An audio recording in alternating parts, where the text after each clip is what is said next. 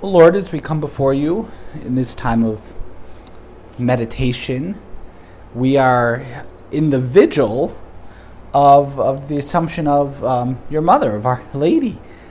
In the traditional days, days before big feasts would be a vigil day, and as a vigil day, it'd be actually a day of fasting, right? It'd be a day of fasting, a little bit more penance, kind of preparing for the feast, which then would begin at sundown. And so that's kind of the tradition of not eating on Christmas Eve even until after the until night. And that also is probably where the tradition of eating like fish on Christmas Eve, because as a vigil day, you probably would abstain from meat as well. So that's where that tradition of having a lot of fish on Christmas Eve would have come from as well. Luckily, the Irish never really did that, so I don't have to try to eat fish on Christmas Eve. But but today's the Vigil of the Assumption, the Vigil of Our Lady, and her Assumption into heaven. And we read in the Catechism, this is from Pope Pius XII. Finally, the Immaculate Virgin, preserved free from all stain of original sin, when the course of her earthly life was finished, was taken up body and soul into heavenly glory, and exalted as by the Lord as the queen over all things, so that she might be more fully conformed to her Son, the Lord of lords, and conqueror of sin and death. That at the end of Mary's life, by a very singular grace, and as the fulfillment of the Immaculate Conception, our mother was assumed, body and soul, into heaven. And that this is a tremendous blessing. This is so beautiful, what God does for our mother. It's out of his pure goodness that he does this for her. Mary didn't earn the Immaculate Conception. When we consider that singular, to be given the greatest grace that any mere human could be given. And to be given it at the moment of your conception, like you didn't earn that. This is God's total grace, his divine initiative. And then the fulfillment of that in the Assumption. Again, it's the pure goodness of God. I remember I was arguing with someone, maybe just discussing strongly, but we were having an intense conversation about some of the Marian dogmas of the church. And she's like, well, why? Like, why did God have to do that? Why is this part of, why do you have to believe in the Assumption of Mary? Why did this have to happen? And the answer is, it didn't have to happen, but God did it anyway. Like, oftentimes people could ask in a worldly sense, well, why? Like, what's the bare minimum? And let's just say that we get to that, right? What's the bare minimum that God has to do? And then that's all that we're going to believe. Like, what a stingy God that is, right? What a just total, like, what's the bare minimum I have to do for all of you? I'm just going to do that. We're just going to just pure that. Like, that's not our magnanimous God, right? I don't know if you could call God magnanimous. Probably all magnanimity comes to, our gracious God, overflowing with goodness. What's the bare minimum God had to do for humanity? Nothing. We don't have to exist. The very fact that we're alive right now is God's total goodness to us. And so this as well, this blessing, this total blessing of the Heavenly Father to his daughter, out of his pure goodness, that at the end of her life she's assumed body and soul into heaven. And again, so St. Josemaria goes through, he quotes St. John Damascene. It was fitting that she who in childbirth preserved intact her virginity should preserve without corruption her body after the conclusion of her earthly life. It was fitting that she who bore in her womb the Creator become a babe should dwell in a divine mansion. It was fitting that the spouse of God be taken to the heavenly home.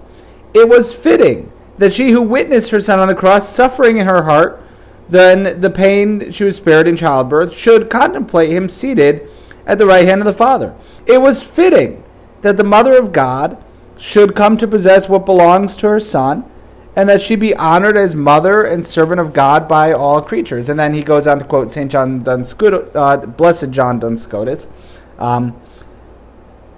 You just put it this way. Look, it was fitting God could do so he did it.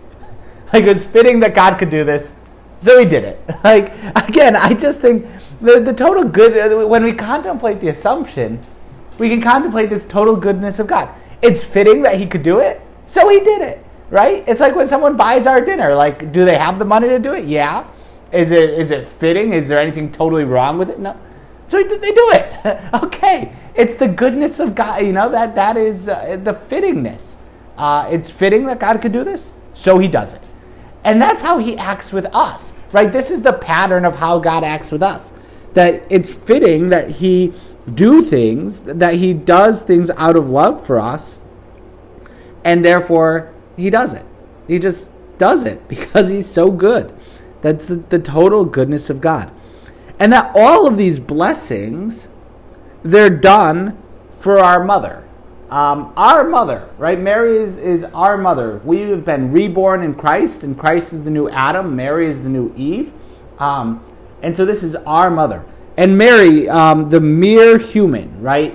Now again, when you call Mary a mere human, it's like calling Elon Musk a mere billionaire, right? He's just a mere billionaire, right? But Mary, you gotta say that because the greatest blessings on humanity come through the hypostatic union of God made man in her Son. So she's always the number two. She's always the moon to the sun, and infinitely number two, because she's not God. But the highest person who's not God is our mother, and that. She's our mother. She shares our humanity. Mary has the exact same humanity that we have, except not corrupted. We'll get to that in a little bit. But the exact same humanity we have. And so when we consider the assumption, when we consider Mary being taken up to heaven, and the glory that she received. We celebrate saints on the day that they die, usually, right? A saint's feast day is usually the day. Today is actually the day that Blessed Michael McGivney died. But he can't trump Maximilian Kolbe, and so there's I guess he can't trump Maximilian Kolbe, but he can trump St. Hippolytus. So Punch and Hippolytus, whatever. One of them was an anti-pope, so they could get trumped by Michael McGivney, but not Maximilian Kolbe, right? So I don't know. I think that's why they chose yesterday as his feast day, which is the day between his birthday and his death day. It was the 13th, and so whatever. The point is, normally you celebrate a saint on the day they die, and so we try to get a saint's feast day as close to the days they died, regardless of what day they were born. Well, Mary didn't die. She never died. Her life ended at the end of her earthly life, the dogma proclaims, whether that's after she took her last breath or as she was taking it or whatever. Her soul never separated from its body, ever. And she saw no corruption in that way. But in this, so if you celebrate a saint the day that they die or that their soul leaves earth, well, that's for our mother tomorrow, right? That's her day. She has all these other days, her Immaculate Conception, her birthday, the day that she received the Annunciation of the angel Gabriel, Mary under a lot of different titles. But tomorrow is the day that every other saint. And I don't know, when we say, the fact is our mother, who shares our humanity, is taken up to heaven. It's kind of like with the Ascension, but it's, tomorrow as well. And it's like with any other, it's my mom's in heaven, right? Mary, my mother, is in heaven. And that we share in that. When the Red Sox win the World Series, I say we won the World Series. Right, I'm part of. I've never stepped foot on the grass in Fenway Park. But when the Red Sox win the World Series, I say we won the World Series. If my Australian football team wins the grand final, they're not going to. They're pretty bad. I was talked into rooting for a team that is never going to win, almost ever. But if they win, I'm gonna like we won the grand final. I'm gonna call my Australian friends. We won. We won. I've never played Australian football a day in my life, right? But we won because I'm part of this corporate body, this group. All the more so with the church, that our mother is taken up to heaven, and so we rejoice in that. That's something that we rejoice, that our mother is taken up to heaven. And that we celebrate this because it is for us. It's a sign. It's a reminder of what's to come. In the preface for the Mass tomorrow,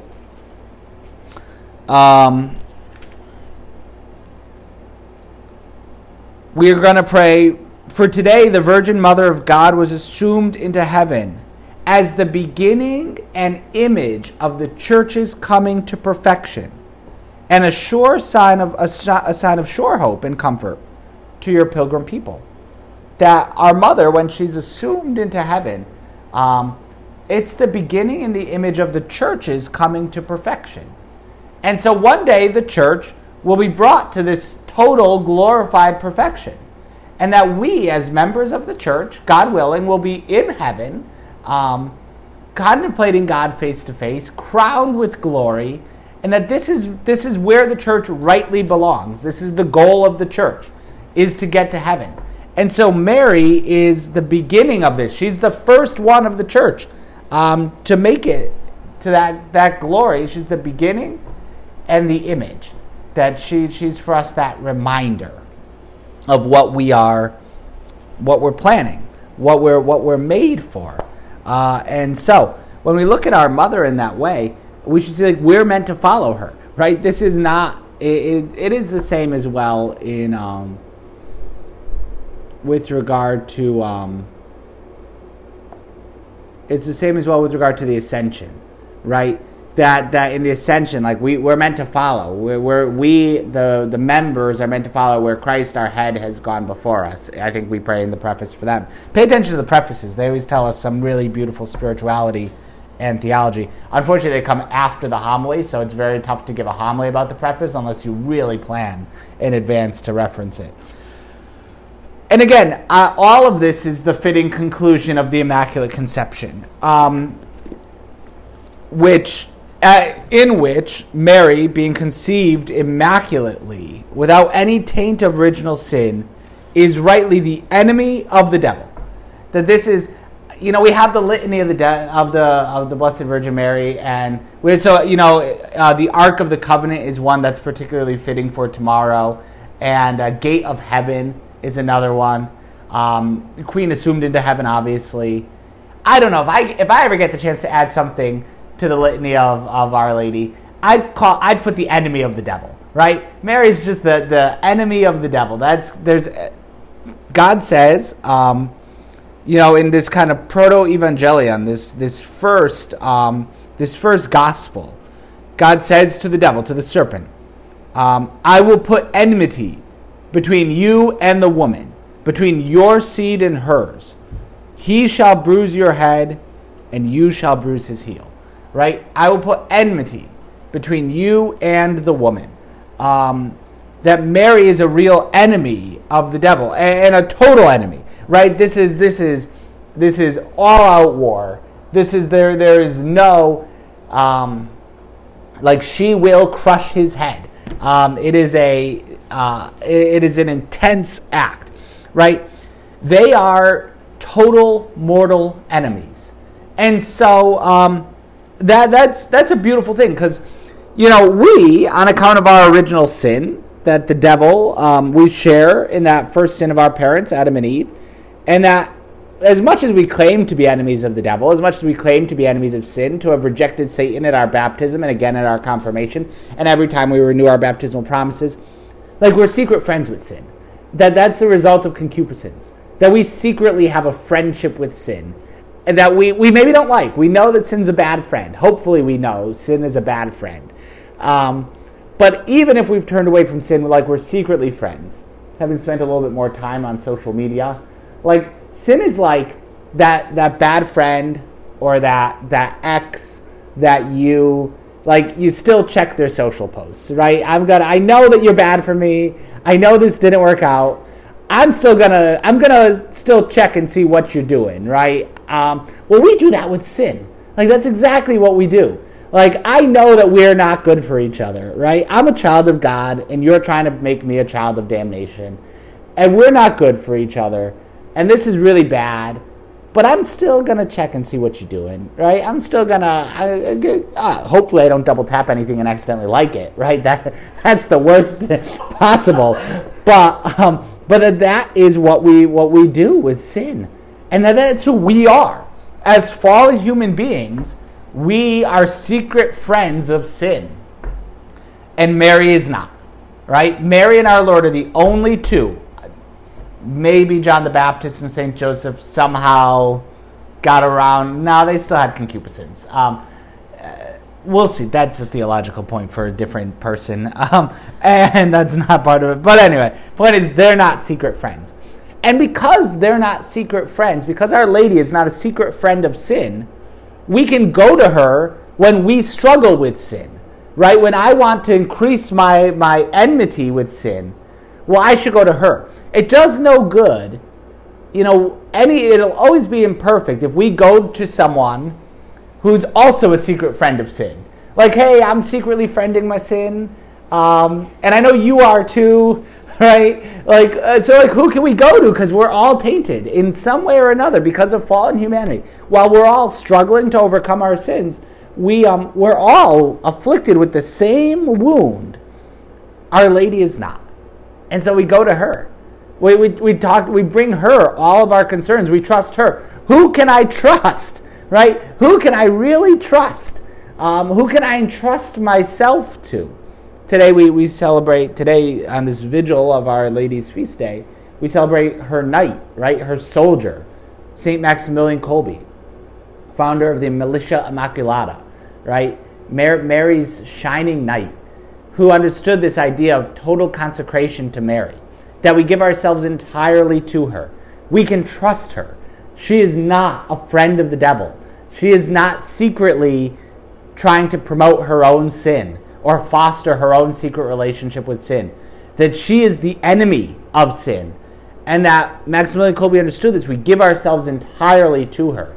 And that we can be then her knights, right? The Knights of the Immaculata is how we translate it, militia. I'm sure that in Polish it's something very eloquent, but also difficult to pronounce. But that this militia of the Immaculata, we are Mary's knights when we give ourselves to her in total consecration. And so Maximilian Kolbe, and look at Maximilian Kolbe, right? He promoted this Marian consecration. He spread it throughout the world. He built a convent, a city of the Immaculate, not even a convent, a city of the Immaculate in Nagasaki, Japan. But through divine premonition, they're like, well, we're going to build it here. He's like, no, put it on the other side of the mountain, right? Again, he probably didn't even know the full read, but we're going to build it, someone who's totally docile to her. And nobody that was at the city of the Immaculate on the day that the atomic bomb fell on, was dropped on Nagasaki. Nobody there was wounded, hurt, burned, anything. But he understood, and then Maximilian Kolbe, at the end of his life, ended in a place which mechanized and made efficient the work of the devil. I mean, if you want to call any place in the modern world, maybe the Russian gulags were worse, but the efficiency of death and dehumanization in Auschwitz and other concentration camps. And this Knight of Mary Immaculate, totally consecrated to her, went into that situation. In fact, he went willingly. When they came to arrest him, he offered no resistance. And in fact, he told the brothers, he said, we're going on a mission trip, and the Fuhrer is paying our way. Right? And that's what we're going on a mission trip. The Nazis are gonna pay for us to get there. Into the heart of darkness at that time. And this Knight of Mary Immaculate, totally given over to her, who was an enemy of everything that Auschwitz stood for. All of the dehumanization, all of the death. And he went. And in the midst of that, he sanctified and was a shining light of sanctity, even in the midst of that totally broken and depraved situation. And so we today we can see that with Marian consecration. When we give ourselves totally over to Our Lady, that's what we need to do. She's the enemy of the devil. She's the enemy of sin. And so we give ourselves entirely to her. We can trust her. She's not going to secretly betray us because of her own desires, because of her own secret friendship with sin. And that the third point is that, not only is this a great blessing, and not only is it kind of the result of that enmity between Our Lady and the devil, but that being preserved from bodily corruption should teach us that relationship between bodily and spiritual corruption. That Mary, she had no bodily corruption at all. At the end of her life, she was preserved entirely from all bodily corruption, and that is this grace that was given her. And so her body never broke down because she never had spiritual corruption, right? Bodily corruption, what that teaches us is that bodily corruption flows from and is kind of a consequence of, an effect of spiritual corruption. And not that it's like a 1-to-1 ratio, right? This is where the apostles see the blind man say, well, who sinned? This guy or his parents, right? Like, no. It's not a 1-to-1 ratio. But it's a reality that where sin, in a world marked by proliferation of sin, our bodies corrupt. And it just goes right back to the book of Genesis. That when the disorder of sin was entered into creation, now our bodies will corrupt.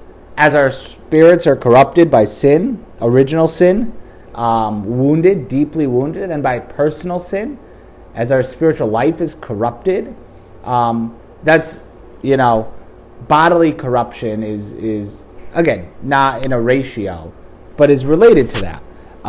Mary had no bodily or spiritual corruption at all, right? She had no spiritual corruption. She was preserved from original sin and all of its effects. Therefore, she suffered no bodily corruption. And that she's a model for us of that there was never any corruption, no bodily corruption in our mother.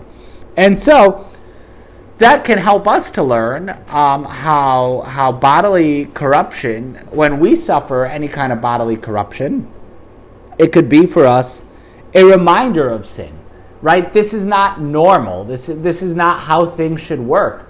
But the corruption that we experience in a bodily way, well, it reminds us of, okay, in a world without sin, this wouldn't happen. Right? In a world without sin, we wouldn't get headaches. Just in general, we wouldn't get a headache. You would never have a headache. Your entire life, you never have a headache. In a world without sin. And you could say, maybe Our Lady never had a headache. I don't know. There's ways that maybe she was preserved.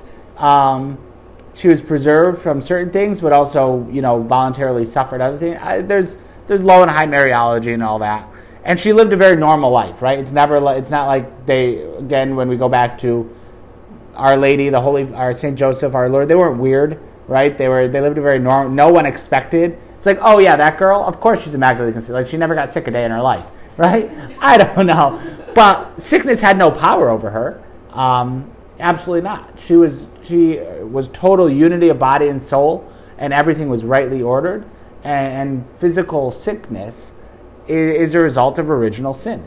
It's an effect of that sin. So again, it's not a 1-to-1 ratio, but it should be. What it means is that when we experience bodily sickness, when we experience bodily corruption, I don't want to speculate too much on what a prelapsarian, a pre-fall world looks like, but even just waking up in the morning and being tired. Right, maybe people before the fall knew how to go to bed on time.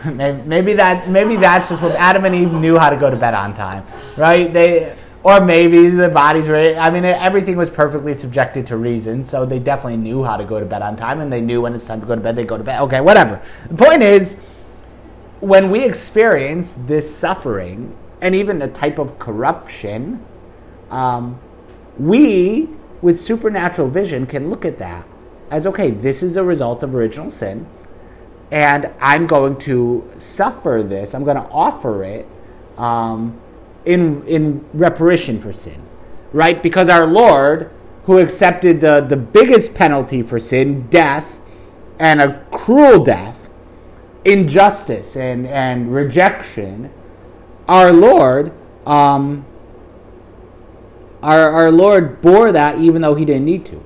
And so even though my personal physical sufferings may not be a one-to-one relationship, when we experience them, we can offer them in union with our Lord for the salvation of the world.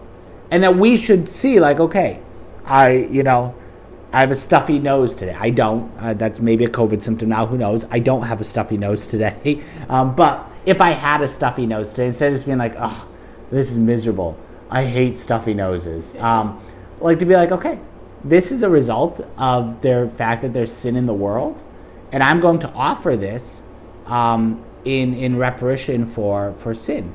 I'm going to offer this stuffy nose back to God to make up for the sins by which he is offended, right? Maybe a stuffy nose only covers like minor venial sins, right? But any whatever it could be, maybe if it's a bad one, it could cover some, bigger, whatever it is, who knows? God works out all the details in the accounting. But that we just say, I could offer this to you, Lord. I didn't get enough sleep last night, so now I'm tired. I'm really tired. Okay, well, I'm going to offer that to you, right? My sister's at home with one sick kid, trying to do work. Sick babies don't sleep, and it's kind of like she's not even sick, and she's the one who has to stay up, right? But there's something to that, like, maybe she really hasn't slept in 4 days. Okay, there's an extreme exhaustion and tiredness that can creep in there, especially with two kids, because then one's sick and they're not sleeping at night, and the other one's not sick, so they're sleeping at night but not during the day, and it's just like, well, when's mom going to sleep? And okay, but you offer that. You offer that to our Lord. You say, okay, I'm really exhausted right now, but I can see that relationship between physical sickness, physical corruption, and spiritual corruption. And so I can offer that to our Lord. Mary needed to suffer none of these things, that she was preserved from all spiritual corruption, and as a result, she was preserved from all bodily corruption. And we hope to reach in glory where she, our mother, has gone before us. And so on the assumption, it can be a helpful thing to look at that when, just to have a renewed resolve, that when different forms of death and corruption approach us, that we who are sinful, we who are guilty of sin, that we say, I can bear this, I can accept this.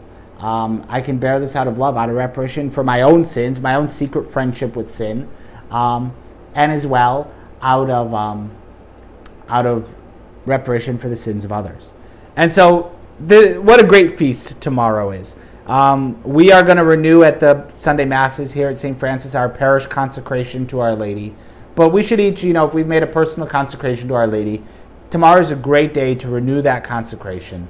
To again offer our mother everything in love, to rejoice in her blessing, and then to resolve that when we're confronted with bodily or particularly bodily suffering, that we offer that as in reparation for our own spiritual faults and spiritual corruption, and for the corruption of others. So we ask our mother to pray for us, that as we celebrate her Assumption Day, we may offer her all fitting honor and praise.